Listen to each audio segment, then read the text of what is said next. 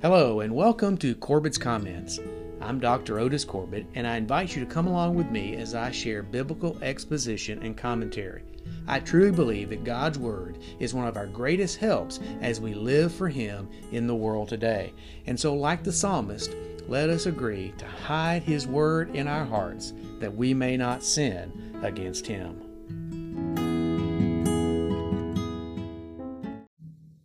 Hello, I'm Otis Corbett. Today I want to share a word about the master of his fate as I comment on passages from Luke, Matthew, and John. Let's begin by reading Luke 18:31 through 34. Then he took unto him the 12 and said unto them, Behold, we go up to Jerusalem, and all things that are written by the prophets concerning the Son of Man shall be accomplished. For he shall be delivered unto the Gentiles, and shall be mocked and spitefully entreated, and spitted on, and they shall scourge him, and put him to death. And the third day he shall rise again. And they understood none of these things, and this saying was hid from them. Neither knew they the things which were spoken. We often live in dread of our fate. For example, I received an email from a fellow who told a tale that illustrates this very point. He said, I was sitting in the waiting room of the hospital after my wife had gone into labor. And the nurse walked out and said to the man sitting next to me, Congratulations, sir, you're the new father of twins. The man replied, Well, how about that? I work for the Double Mint Chewing Gum Company. Wow. The man then followed the nurse into his wife's room. About an hour later, the same nurse entered the waiting room and announced to Mr. Smith that Mr. Smith's wife had just had triplets. Mr. Smith stood up and said, Well, how do you like that? I work for the 3M Company. Then the gentleman that was sitting next to me got up and started to leave. And when I asked him why he was leaving, he said, I think I need a breath of fresh air. You see, I work for 7-Up. Yeah, it's a bad joke, and it's an old joke, but in any case, many people are afraid of their fate. And Jesus' human fate was nothing less than gruesome. He was beaten and abused, and he was whipped until his flesh was flayed.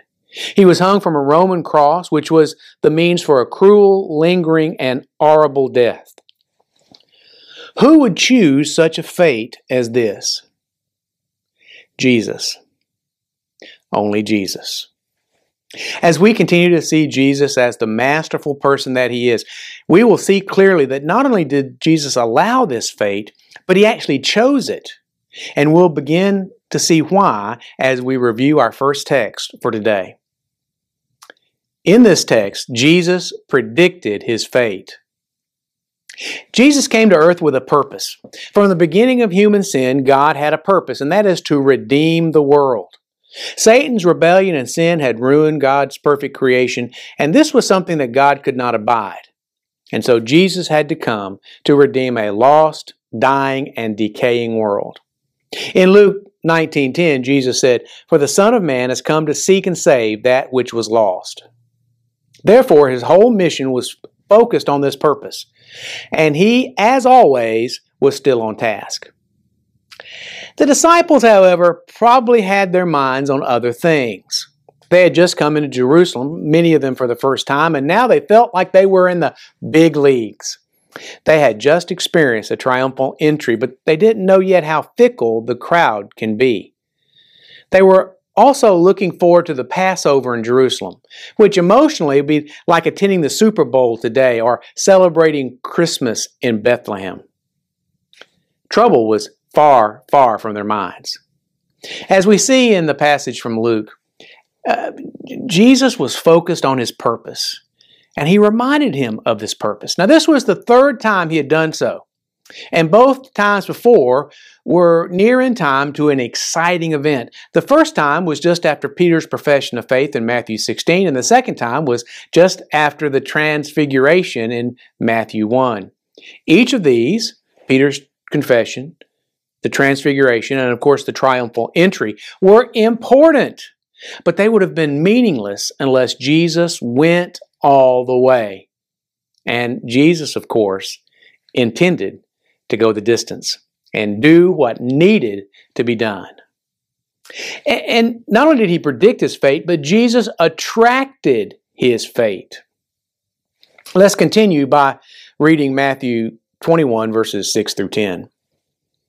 And when he was come into Jerusalem, all the city was moved, saying, Who is this? And the multitude said, This is Jesus, the prophet of Nazareth of Galilee. And Jesus went into the temple of God and cast out all of them that sold and bought in the temple, and overthrew the tables of the money changers and the seats of them that sold doves. And said unto them, It is written, My house shall be called the house of prayer. But ye have made it into a den of thieves. And the blind and the lame came to him in the temple, and he healed them. And when the chief priests and scribes saw the wonderful things that he did, and the children crying in the temple, and saying, Hosanna to the Son of David, they were sore displeased. And they said unto him, Hearest thou what these say? And Jesus saith unto them, Yea, have you never read, Out of the mouths of babes and sucklings thou hast perfected praise? In Jerusalem, Jesus was a threat to the establishment. You see, he threatened the traditional way of interpreting the Word of God that the Jews had held for maybe centuries. He threatened the power of the Sanhedrin.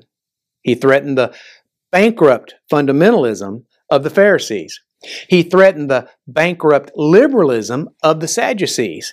And he threatened the security concerns of the Romans who controlled Judea. Jesus was like a thunderstorm. You couldn't ignore him.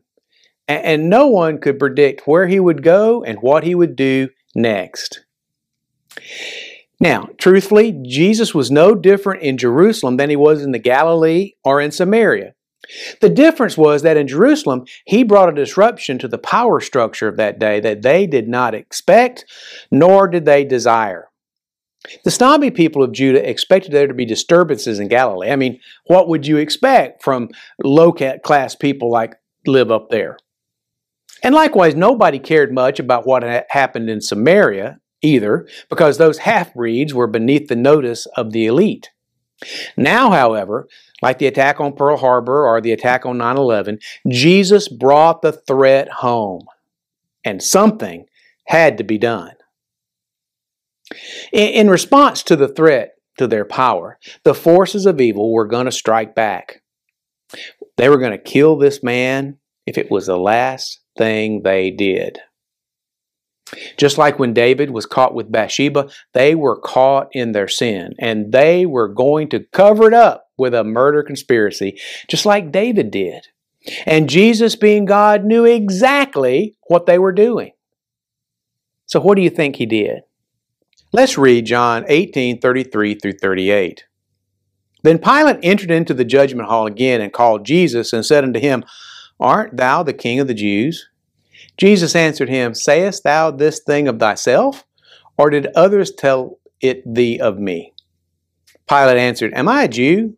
Thine own nation and the chief priest have delivered thee unto me. What hast thou done? Jesus answered, My kingdom is not of this world. If my kingdom were of this world, then would my servants fight, that I should not be delivered to the Jews. But now is my kingdom not from hence. Pilate therefore said unto him, Art thou a king then? Jesus answered, Thou sayest, I am a king. To this end I was born, and for this cause came I into the world, that I should bear witness unto the truth. Everyone that is of the truth heareth my voice. Pilate saith unto him, What is the truth? And when he had said this, he went out again unto the Jews, and saith unto them, I find in him no fault at all. People have different reactions when they are confronted by their fate. For example, Adolf Hitler committed suicide while Saddam Hussein fled and wound up hiding in a hole in the ground. His sons died in a shootout with the U.S. Army, but others try to plea bargain their way out of trouble. A few will trust in God, like the teenage girl asked by the shooters at Columbine High School, Do you believe in God? When she said yes, she was then shot and killed. All of them, however, would rather be somewhere else doing something else. But not Jesus. He embraced his arrest. He embraced his illegal nighttime trial. He embraced the experience of being brutalized and killed. He embraced the fact that in all these things there was a purpose. What Jesus did was literally out of this world. What Jesus did was based on a different reality than the one humans embrace. Only in God's economy could defeat be victory. Only in the spiritual realms could this suffering bring succor. Jesus came to give us what we couldn't give ourselves. And to do this, he had to be crowned king with a crown of thorns. He embraced this fate without reservation, without grumbling, without fear. And now we see Jesus allowed his fate. Finally, John 19, verses 5 through 11 tell us this, that Jesus allowed his fate. Then Jesus came forth wearing the crown of thorns and the purple robe. And Pilate saith unto him, Behold the man. When the chief priests therefore and officers saw him, they cried out, saying, Crucify him, crucify him. Pilate saith unto them, Take ye him and crucify him, for I find no fault in him. The Jews answered him, We have a law, and by our law he ought to die, because he made himself the Son of God. When Pilate therefore heard that saying, he was more afraid, and went again into the judgment hall, and saith unto Jesus, Whence art thou? But Jesus gave him no answer. Then saith Pilate unto him, Speakest thou not unto me? Knowest thou not that I have power to crucify thee, and have power to release thee?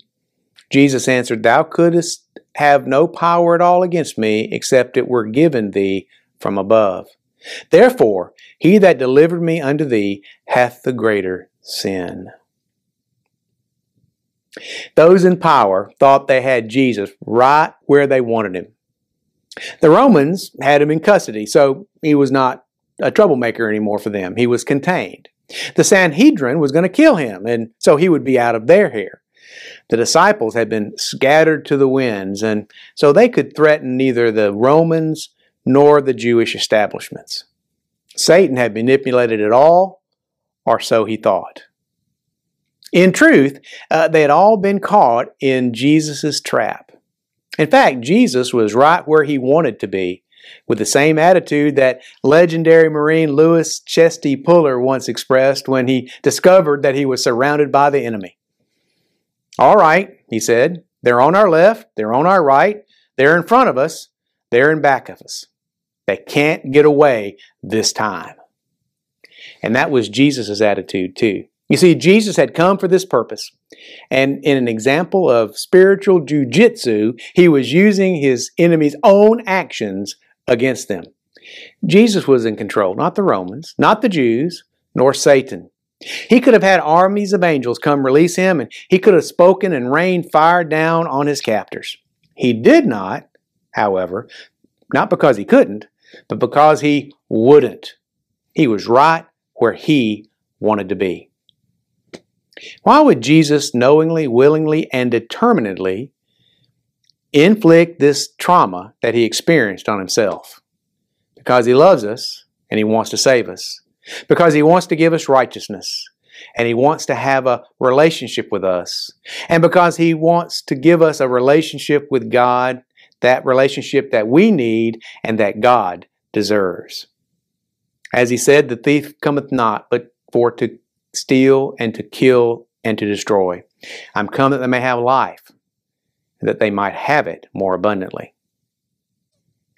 Jesus embraced his fate on our behalf. Have you embraced what Jesus did for you? Don't you think you should? Does your life honor what Jesus did for you? Don't you think it should?